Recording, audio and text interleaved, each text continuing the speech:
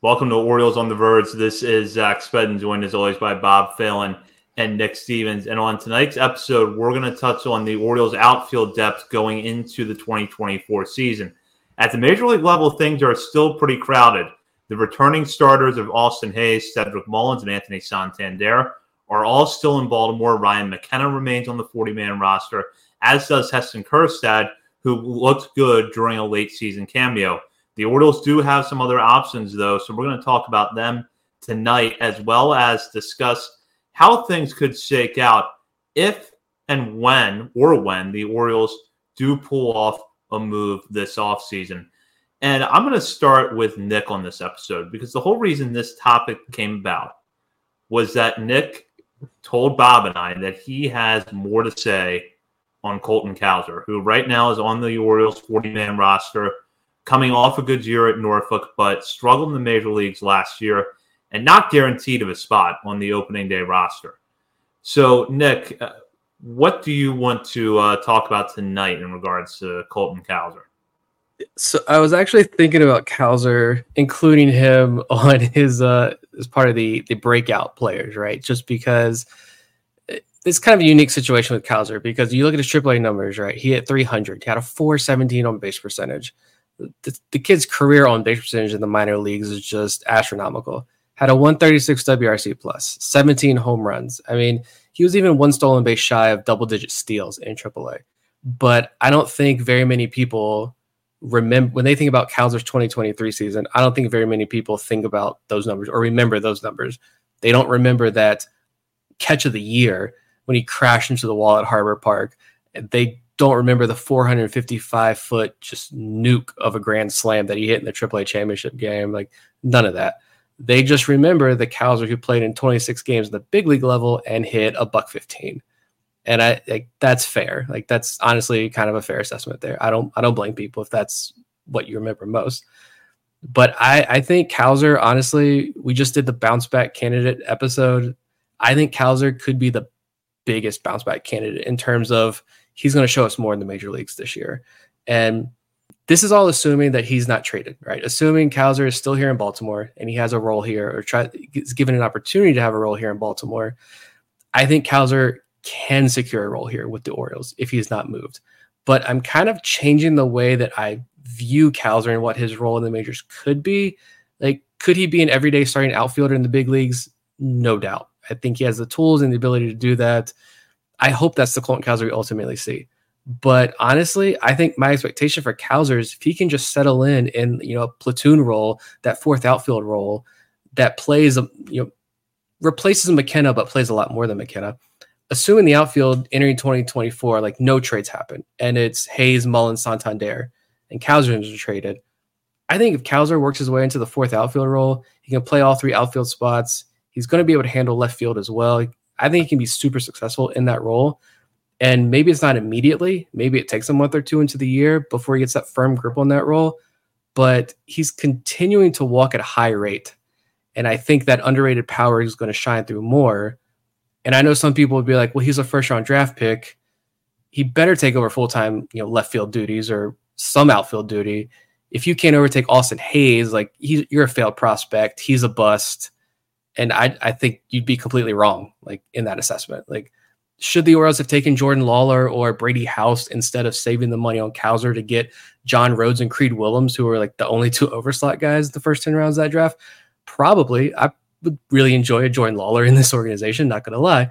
But who wouldn't have loved that? But the success rate of draft picks to become viable major leaguers is so incredibly low.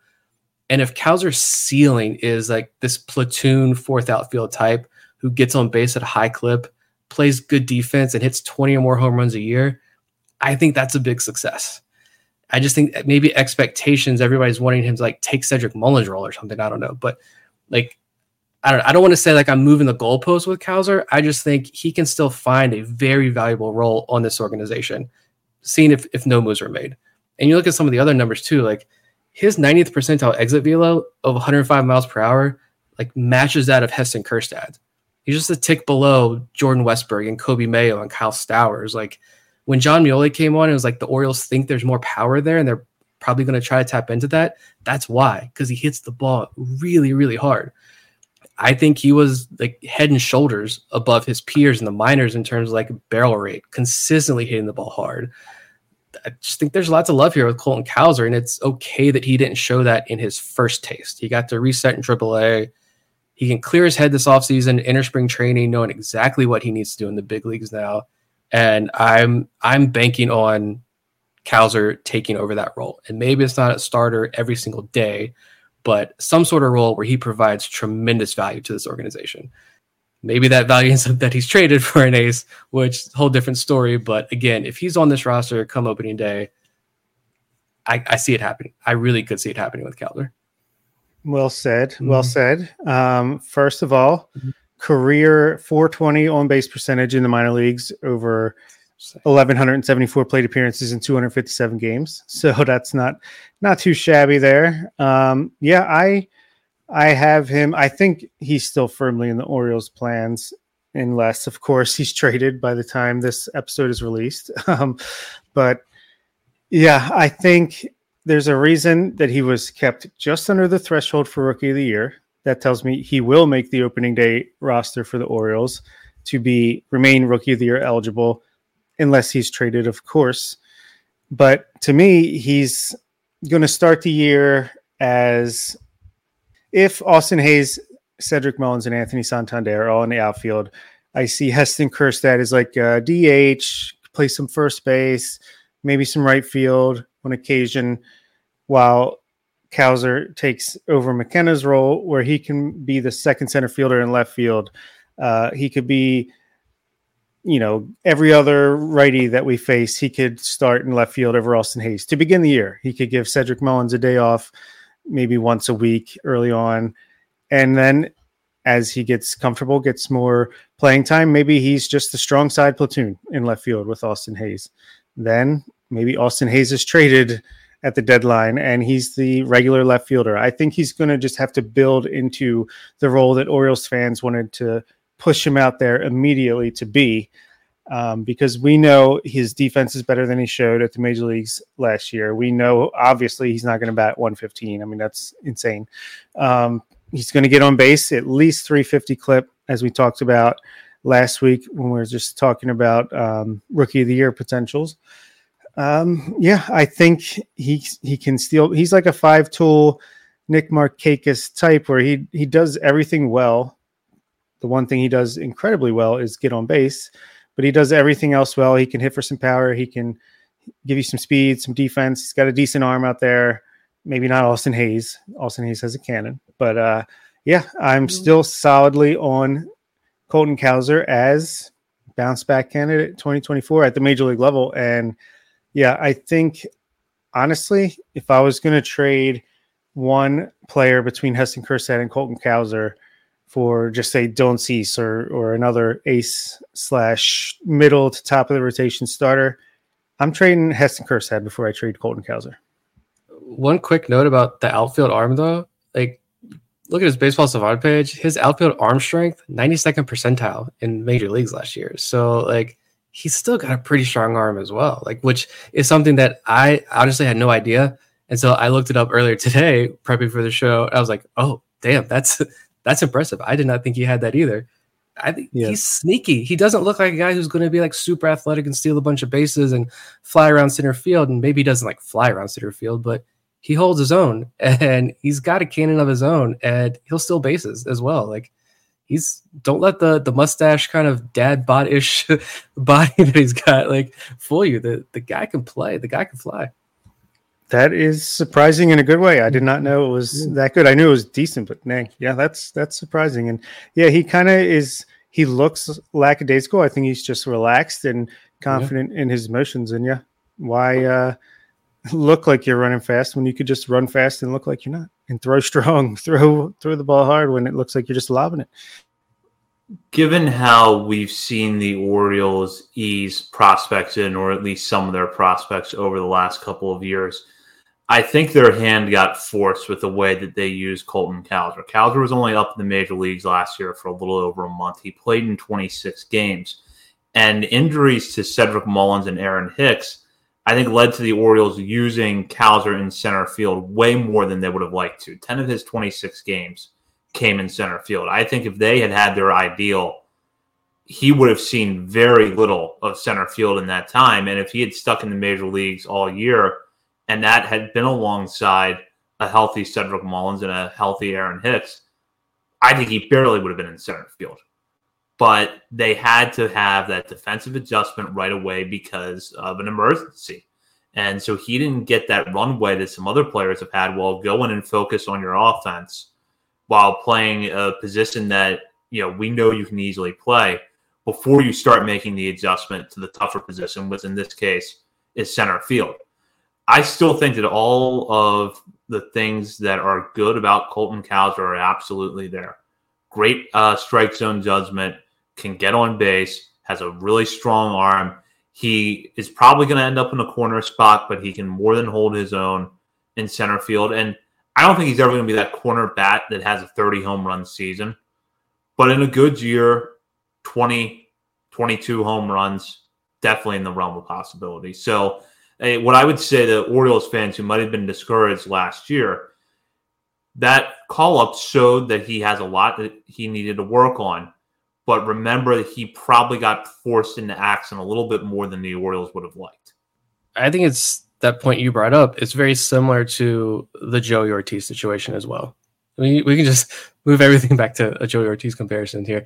But people are like, oh, Joey Ortiz didn't get a real number. Joey Ortiz didn't get a hype video. Joey Ortiz couldn't beat this guy out. That tells you where he stands in the organization. Like, that's kind of that. No, I think it's kind of irrelevant. It's because the Orioles were forced to bring him up. And it was a really good opportunity at that situation. A bunch of lefties coming up or whatever. That was just prime opportunity. Joey Ortiz was not ready. I don't think the Orioles wanted Joey Ortiz in the major leagues at that point. We've talked about this before. All the time he's missed, all the injuries that sort of lingered, just the lack of minor league experience for Ortiz. He didn't have that. So he wasn't ready. I think that's the same thing with Colton Cowser. He wasn't ready. Like Zach said, the Orioles, the injuries kind of forced their hand, and Cowser had to play more center field than they wanted him to. You look at Jordan Westburg, like they eased Jordan Westburg into this thing, and look how well he played. They brought up Heston Kjerstad. They didn't put him in the lineup every single day automatically. They really eased him into this as well, and he didn't have that extended time to really settle in, and we see what he can do. But maybe we see that next year where he comes out hot next year to start the season if he's on the major league roster, because they got to do their process with them. I think the process was really rushed with Cowser and Ortiz, and hopefully next year's this offseason has been a big reset for both of these guys. I think it's a good place to segue over to our discussion of the outfield as a whole, because we've now mentioned some of these names. But if you look at the Orioles 40-man roster right now, the outfielders that are listed are Cowser alongside Austin Hayes, Sam Hilliard, a left-handed hitter that the Orioles picked up, I believe, on waivers from the Braves, Kjerstad, Ryan McKenna, Cedric Mullins, Anthony Santander, and then Kyle Stowers. I think we know that as long as this group stays intact, that the starting three is going to continue to be Hayes, Mullins, and Santander in the outfield, at least in the early part of the year.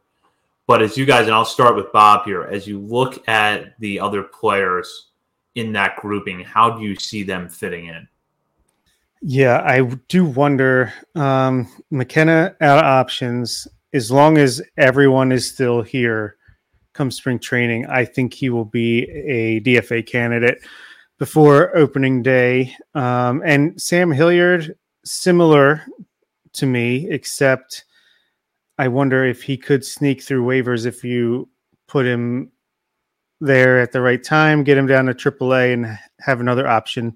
But I think Hilliard especially was claimed / signed just in case, like you need to trade a Cowser, you need to trade a Kjerstad to upgrade your pitching staff. He's a guy who's good on defense, can play all three outfield positions, got some pop as well, former prospect himself. And, I like him better than McKenna, but it's just in case you need someone to be a 4th / 5th outfielder.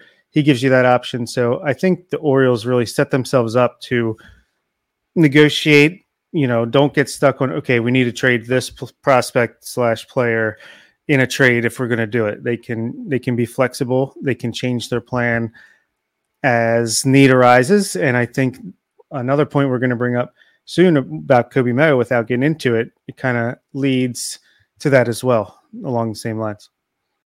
Yeah, I'm looking at Fangraph's roster resource page is interesting because like they have Gunnar Adley, Santander, Ryan O'Hearn at first base, Hayes, Mullins, Mountcastle DH, Jackson Holiday at short, Jordan Westberg at second. You can finagle with where Henderson, Holiday, and Westberg play, obviously, on the infield, but still, that's your lineup. And then the bench of James McCann, Ramon Arias, Jorge Mateo, and Sam Hilliard. So no Calzer, no Kjerstad. It does present an interesting option. I do agree with Bob. Like Hilliard was the in case of emergency guy. You like him. You really like him as a player and what he can bring to the organization. Just bring him in the offseason, keep him on the 40-man as long as you can. And when it's time to make moves, he's kind of the guy that's expendable. You hope he can sneak through waivers and you put him in AAA and he accepts the assignment. If not, oh well. Like he was there as a safety net. But I do wonder, like, if Jackson Holiday is on the major league roster, like, and Jorge Mateo is still on this roster, and Ramon Arias is still on this roster, like, and Ryan McKenna is still on this roster, like, how do you fit all of these guys on this 26-man roster? I'm glad I don't have to make this decision, is all I have to say. But I think this is where you get to the point where it's like, listening to a lot of other podcasts recently, it's been a lot of people getting antsy with the Orioles. It's not just Orioles fans anymore. I think from the national perspective, even more so, you're starting to see even more angst as far as just trade these prospects, right? Make a trade already because you've got so much talent. There's no denying that, but you've got to make a move. And Elias is holding firm on those trades, waiting for other teams to budge. So you don't have to give up the May. You don't have to give up the Basayo. You don't have to give up the extreme pieces. But I do kind of agree, though. You've kind of reached this point where it's like something's got to give because all these guys aren't going to fit on this roster. And I don't see any way you can make that puzzle work if everybody's returning and the roster stands as is right now. Yeah, I agree. And that's something we're definitely going to touch on in this discussion. If I look at this current group and if they're all coming back, I don't know how you can leave Kjerstad off the roster, given that he did hit fairly well over that limited sample size in the major leagues at the end of the year, and you put him on the postseason roster. To me, that's a good sign for Kjerstad going into 2024. But another name you got to throw into that mix is Ryan O'Hearn. He's still on the roster. And that's someone who's your first base DH, supplemental corner outfielder who can hit from the left side, and he's coming off a good year. And then this is where I struggle with Ryan McKenna. The Orioles rely on Ryan McKenna as the platoon option when there's a left-hander on the mound that Cedric Mullins can't touch. And sometimes when Cedric Mullins gets into a slump, he can't touch a lefty in the major leagues. When you look at McKenna's platoon splits, he's not necessarily better against left-handed pitching than he is against right-handed pitching. And I tend to think McKenna is one of those players that Orioles fans overanalyze. His supporters overhype him. His detractors make him out to be much worse than he actually is. He's a fine backup outfielder who happens to hit from the right side. He just isn't that automatic platoon option that he is sometimes used as. Knowing, though, that that's how the Orioles have used McKenna and there's not really another righty that could plug into that role, I kind of wonder if he makes the opening day roster and once Calzer forces their hand or whoever forces their hand in the minor leagues, he is DFA'd. But I just wouldn't be shocked if he's on the opening day roster. Definitely wouldn't be shocked. Would be a little surprised and a little disappointed, but your analysis was spot on. I think, the fact that he is used against tough lefties for the most part and he's sparing playing time. I mean, that's especially because he's not like you said, some big lefty crusher, like a Steve Pearce or something. His numbers, of course, are not going to look good. Like he's not getting consistent playing time. He's not facing the generic relievers of the world, the mediocre right-handed starters of the world. So that makes a lot of sense to me. But I think we should get into Kobe Mayo here because I think Rod Kubatko reported that he was told, or he is seeing reps in right field this offseason, trying to get the outfield defense down heading into spring training to give him and the team more options to get his bat in the lineup. And I think that's smart of the team. I think it's good for him to have his versatility. And to me, that again is pointing to, if we need to trade Heston Kjerstad to get Dylan Cease, Jesus Luzardo, whoever, Corbin Burns, we have another option to put at right field, first base, DH, just like Kjerstad is, and also could play third base. I think that also allows you to expand your bench in a way by having more guys that can play more positions. And I just remembered that we've seen Ryan Mountcastle's name pop up in trade talks here and there, not a lot, but I've seen his name mentioned. Maybe he's the guy. And then you also have Kobe Mayo and Ryan O'Hearn can split first base maybe a little bit. I don't know how there's so many possibilities. Something has to happen, right? Right, guys? Just make a freaking trade. Just do something. Because this is like pissing me off again. We're back to like where we were at the end of last off season, where it's like, how do we put all these pieces together? And like everyone has different opinions on how this is going to work, but there's just so many moving parts. It's like, God, just trade whoever you have to trade to at this point. Let's just clear up this jam and let's figure out what this roster is going to be. But like with Mayo, I think it's one of two things. It's either I do think that with Mayo, this organization does not want to trade him. And if they are going to trade him, like I said before, the price tag is incredibly high, and the Orioles have no reason to move off that price right now. He's so young. He was so dominant at AAA. Like, call it prospect hoarding, whatever you want to. I'm fine with doing that with Kobe Mayo right now for this year. Keep that as price tag astronomically high. Deservedly so. But I think with Mayo, it's two things. Either you learn right field now, you get more reps in the outfield, and in hopes of, from an organizational standpoint, you're trading Cowser or Kjerstad. If I'm choosing between those two, I would hope that the organization could pull off the trade with Kjerstad probably, and I prefer to keep Cowser in the organization over Kjerstad if I'm being honest, if I have to choose between the two, because of the multiple different roles that Cowser can fill, even though I think Kjerstad's defense is probably on par with like Santander in the future, where it's like, is it really that bad? Or do we just, like the Ryan McKenna situation, we just overanalyze it? I don't know. But with Mayo, it's, if we do end up trading one of these outfielders, well, now you have Mayo, who is going to be major league ready very soon. If he's not major league ready out of spring training, he can play the outfield. He can play third base. He can play first base. He gives you a ton of positional flexibility. Great. Fills multiple roles. Or they're planning on keeping both these guys, these outfielders, or a trade's not going to materialize. Maybe the hope isn't that they keep both the outfielders, but a trade just doesn't materialize for those guys. And it's kind of another reason, like I mentioned before with the Rookie of the Year race talk, it's another reason for them to keep Mayo down until the end of the year, where they say, we want his outfield defense to be ready in case he does come up next year. The defense at third base, we can work on some things. Yes, the bat's ready, but we got to work on this defense first. We'll see him up in, August or something. I think it could go either way, but ideally there's a move. We get more clarity, and it'd be great to see Mayo up there filling multiple different roles at the major league level a month or two into the season. Yeah, that's the frustrating scenario I hate that you laid out. That is definitely not impossible, I will say. So, yeah. Yeah, it could go either way. I wouldn't be shocked if Mayo would force the Orioles' hand, but at the same time, we know that defense in the minor leagues really isn't quantifiable at all.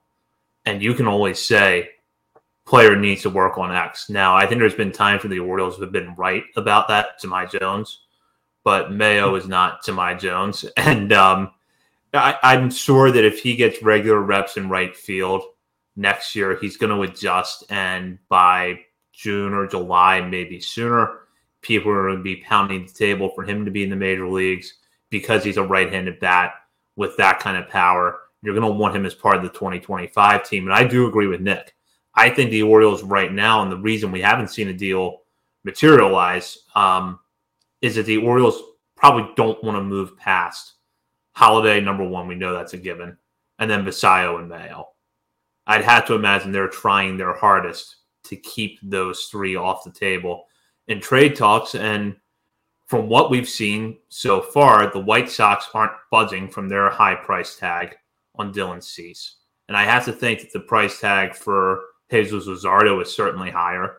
And the price tag for Framber Valdez, to what extent he's available, has to be pretty high too. Yeah. I mean, we just saw tonight MLB Pipeline did their little front office interviews or whatever. And without even being close, the Orioles were voted the number one farm system. 79% of executives said the Orioles had the best farm system. The next highest was 4%. And a lot of that reason is that those guys at the top, Holiday, Mayo, Basayo, those guys at the top of these rankings are like, they hit way more than the guys, say, 36 to 100. Like the guys at the top, they're franchise players. And I think you got to try the best you can, unless you're going to get, Framber Valdez or Yuri Perez from the Marlins, which they'd be crazy to trade him. Then you got to keep these guys any way possible. And I'm glad the Orioles are just holding their ground and saying, look, you're not going to get a better offer, even if we're offering you our 5th and 8th best prospects. That would be like the 1st or 2nd and 3rd and 4th best prospect from another team. So come back to us and see if you can get a better deal. Hopefully they hang on to these guys is my main point. It's just frustrating. I don't even know if we're like derailing this conversation into something else, but it's whatever. It's almost 11:30 at night, episode 2 here. So we're just rolling with it. I try to think with the trades, like if you're another organization, I get it. Like you see this farm system, you see the wealth of riches, and you're like, I want more. You see the price of pitching is astronomical. So you can rightfully say, I want this prospect. I want that prospect as well. You want this insane package to come in return. You have all the right in the world to demand that. But when no one else is going to be able to match that offer, or the offers start to dry up, more free agents are signed and teams start to pull out of, the Dylan Cease race or whatever other, the Luzardo race, whoever the Orioles are in on trade talks, as other offers are rescinded, as free agents are signed, I just feel like, you may not get Holiday or Basayo or Mayo, but if you're a team like the White Sox that doesn't really have much of a farm system, I didn't read that article. I don't know where like the White Sox rank in terms of farm system depth. I imagine it's at or near the very bottom of the league. The major league roster outside of Luis Robert, I mean, it ain't got much there either. Looking at the White Sox specifically, I feel like eventually you've got to cave and be like, the Orioles can still offer you. And I don't think we're overvaluing the guys here when I say you can still offer the White Sox a package that's a starting corner outfielder in, Hester and Kjerstad, a starting second baseman in Connor Norby. You can give them Dean Kramer. I don't care. Take Dean Kramer. There's your major league starter that can fill in. We can also give you another potential a guy in AAA level who is a major league starting potential. That's 3 guys plus a pitcher, and have a couple lottery tickets as well from the DSL, the FCL, or whatever. Like, eventually you've got to look at that and say, okay, forget about Holiday, Basayo, and Mayo. We've got 3 potential starters in this trade you're offering us. We'll take it. Like, when is somebody going to crack at that point? And like, what if the White Sox will just continue on the Cease trade? What if the White Sox or any other team don't crack and a trade doesn't get made? Like, what then? What's the sentiment then? I don't know. Let's hope it doesn't get to that, but trade deadline is going to be crazy. You've got to crack. Keep kicking that can in the road. Like you've just got to crack. Like if you're the White Sox and you got I'm just spitballing here, but like Heston Kjerstad, Connor Norby, Dean Kramer, 2 lottery tickets. I don't know if you have to throw Cade Povich, if you want to include that as well. Like, okay, at what point do you say like keep saying no to that kind of deal? Like, again, I don't think we're overvaluing the guys when we say like that's a completely fair offer. And that's an offer that I would do in a heartbeat if I'm an Orioles fan. I'm all aboard that deal. Like, somebody's going to crack. And it's not going to be Mike Elias saying, okay, fine, take Basayo. That's not going to happen. No, it's not. It shouldn't. I really hope that that's not what it comes to. I like Dylan Cease to the extent that I think he makes the Orioles better, but I sometimes look at him in particular that fastball velocity did drop a little bit last year. Some of his secondaries weren't as effective. I don't think his regression is entirely due to the fact that he pitched for a bad team. So the White Sox leverage is the thin pitching market. That's their leverage. I'm calling their bluff, and it looks like the Orioles are, because what are you going to do if you keep demanding these insane offers and you don't get them? Are you, at this point, you're so far down the road, are you really going to be like, nope, fine, we're going to keep him, hold him, see what happens at the trade deadline? But what if he has, I'm not saying he was terrible in 2023. I think he was a little bit unlucky in his compared to like his peripherals and stuff like that. But what if he has a similar ERA come the All-Star break / trade deadline? Or what if he gets hurt? Then you're screwed. I just don't see any way they do not trade him before opening day. Yeah. So I think the best thing is, hey, look, we can go get another pitcher, or you can accept this offer. But if not, this is our offer. Like, come back to us and we'll be here unless we went and got someone else. Yeah. If to look at this from a White Sox point of view, I do agree. I think I make the deal. Like, whatever offer is on the table from the Orioles, if you think that's the best offer, but you're holding out for more because you're like, well, you've got all of that, you can just give us. You're offering us $100. I see 200 in your wallet. Give me 20 more. Like, if that's what they're holding out for, if from a White Sox perspective, that's dumb, because like you said, what if he comes out next year and tanks? What if he does get hurt? What if that regression is real? And like, as an Orioles fan, that sucks. That's going to hurt a lot. But at the same time, from the White Sox perspective, it's like, make the deal.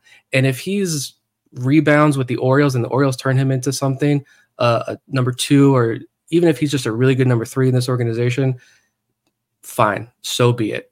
But like, your organization is a dumpster fire right now. You're not going to win any baseball games this year. You're probably not going to win any baseball games next year. Like, you got to do something if you're Chicago. You can't let this opportunity pass you by. And it feels like panic to me right now, a little bit from their perspective, just because all of a sudden, they're talking to the Yankees all of a sudden. Oh, Chris Getz is out in the media saying, all these comments. But you were talking with the Braves. They moved on to something else. You were talking with there was like 3 teams that were associated with them, the Reds, and they just went a different direction because they were frustrated with their negotiating style. So at some point, the levee's going to break. And who else? Timing always. Go ahead, Nick. I just say, like, what other starters are out there on the market now too? Like, I know somebody had tweeted out like the all free agent team that's still available, and I'm trying to just scroll and find this. I'm not going to be able to find it in time. Here you go, all free agent team. So Blake Snell is still a free agent. Jordan Montgomery is still a free agent. Those are 2 really good pitchers. Like, what if the Yankees do get Snell, or they're able to get? I know they've been in talks with Stroman. Like, what if they get Stroman and somebody else, because they need multiple pitchers? Like, then the Yankees aren't going to be interested probably in going after Dylan Cease. Like, depending on where Snell signs and Montgomery signs and even Stroman, like, that could be more offers that are now off the table because they went off in free agency and got their guys. Like, I agree. Maybe the Cease isn't the right deal, and like, this is all, we're just talking like this for no reason or whatever. But still, I think if we are at this point where there's an offer on the table, it's strong, and the Orioles are all for it, like, just take the deal, man. At this point, like, it's frustrating. Knowing our luck with timing, we're recording this on Wednesday night. The Cease trade will happen Thursday afternoon. Yep. It is going to happen. Yeah. Marcus Stroman's going to sign with the Orioles. Or no, Hyun-Jin Ryu will sign with the Orioles. Cease will be traded to the Yankees. Hey, and Orioles fans will beg that the Ravens win a Super Bowl so something good happens in Baltimore. Uwasawa, his signing period ends tomorrow as well, as we're recording this, probably yesterday or the day before if you're listening to this when it first comes out. I think it was the same time as Amanaga, who signed with the Cubs for a cheaper deal than expected. But what if the Pirates decide Mitch Keller's available and Jesus Luzardo? Yeah, we're getting some good offers. He's definitely available. Let's pitch him more. Then the White Sox leverage just continues to shrink as more guys become available. Tarek Skubal is all of a sudden the Tigers are listening on him. Well, take our deal, White Sox. Take the deal. And I'm sure right now Chris Getz is watching this and really taking this to heart. So, Chris, you know what to do. Just get this deal done so we don't have to talk about this anymore. And we can finally recap a trade when it happens, which will hopefully be next week. And before I sign us off here, anything else either of you want to add? Join our Discord. Get in on the fun conversation. We're up to over 130 people on there. Half of them are patrons, half of them aren't. But it's everyone's getting along. Everything's going smoothly. So join us and have some fun. Yeah. Enjoy the football playoffs, because hopefully it's not the last enjoyment we get. But no, it's the dominoes are going to fall, I feel like, in this next week. And hopefully this episode is outdated by the time you listen to it, because the dominoes start falling. But I think it's happening. It's got to.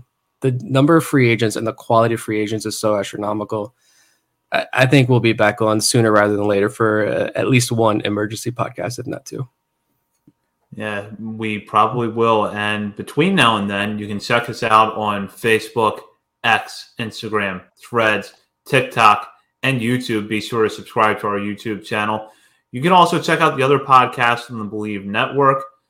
For Bob Phelan and Nick Stevens, this is Zach Spedden. You've been listening to Orioles on the Verge. You know when you're listening to a true crime story that has an unbelievable plot twist that makes you stop in your tracks? That's what our podcast, People Are the Worst, brings you with each episode. I'm Rachel. And I'm Rebecca. We're identical twins who love true crime cases that make you say, didn't see that coming, and we hate the people responsible for them. Listen to People Are the Worst now on Apple, Spotify, or wherever you get your podcasts.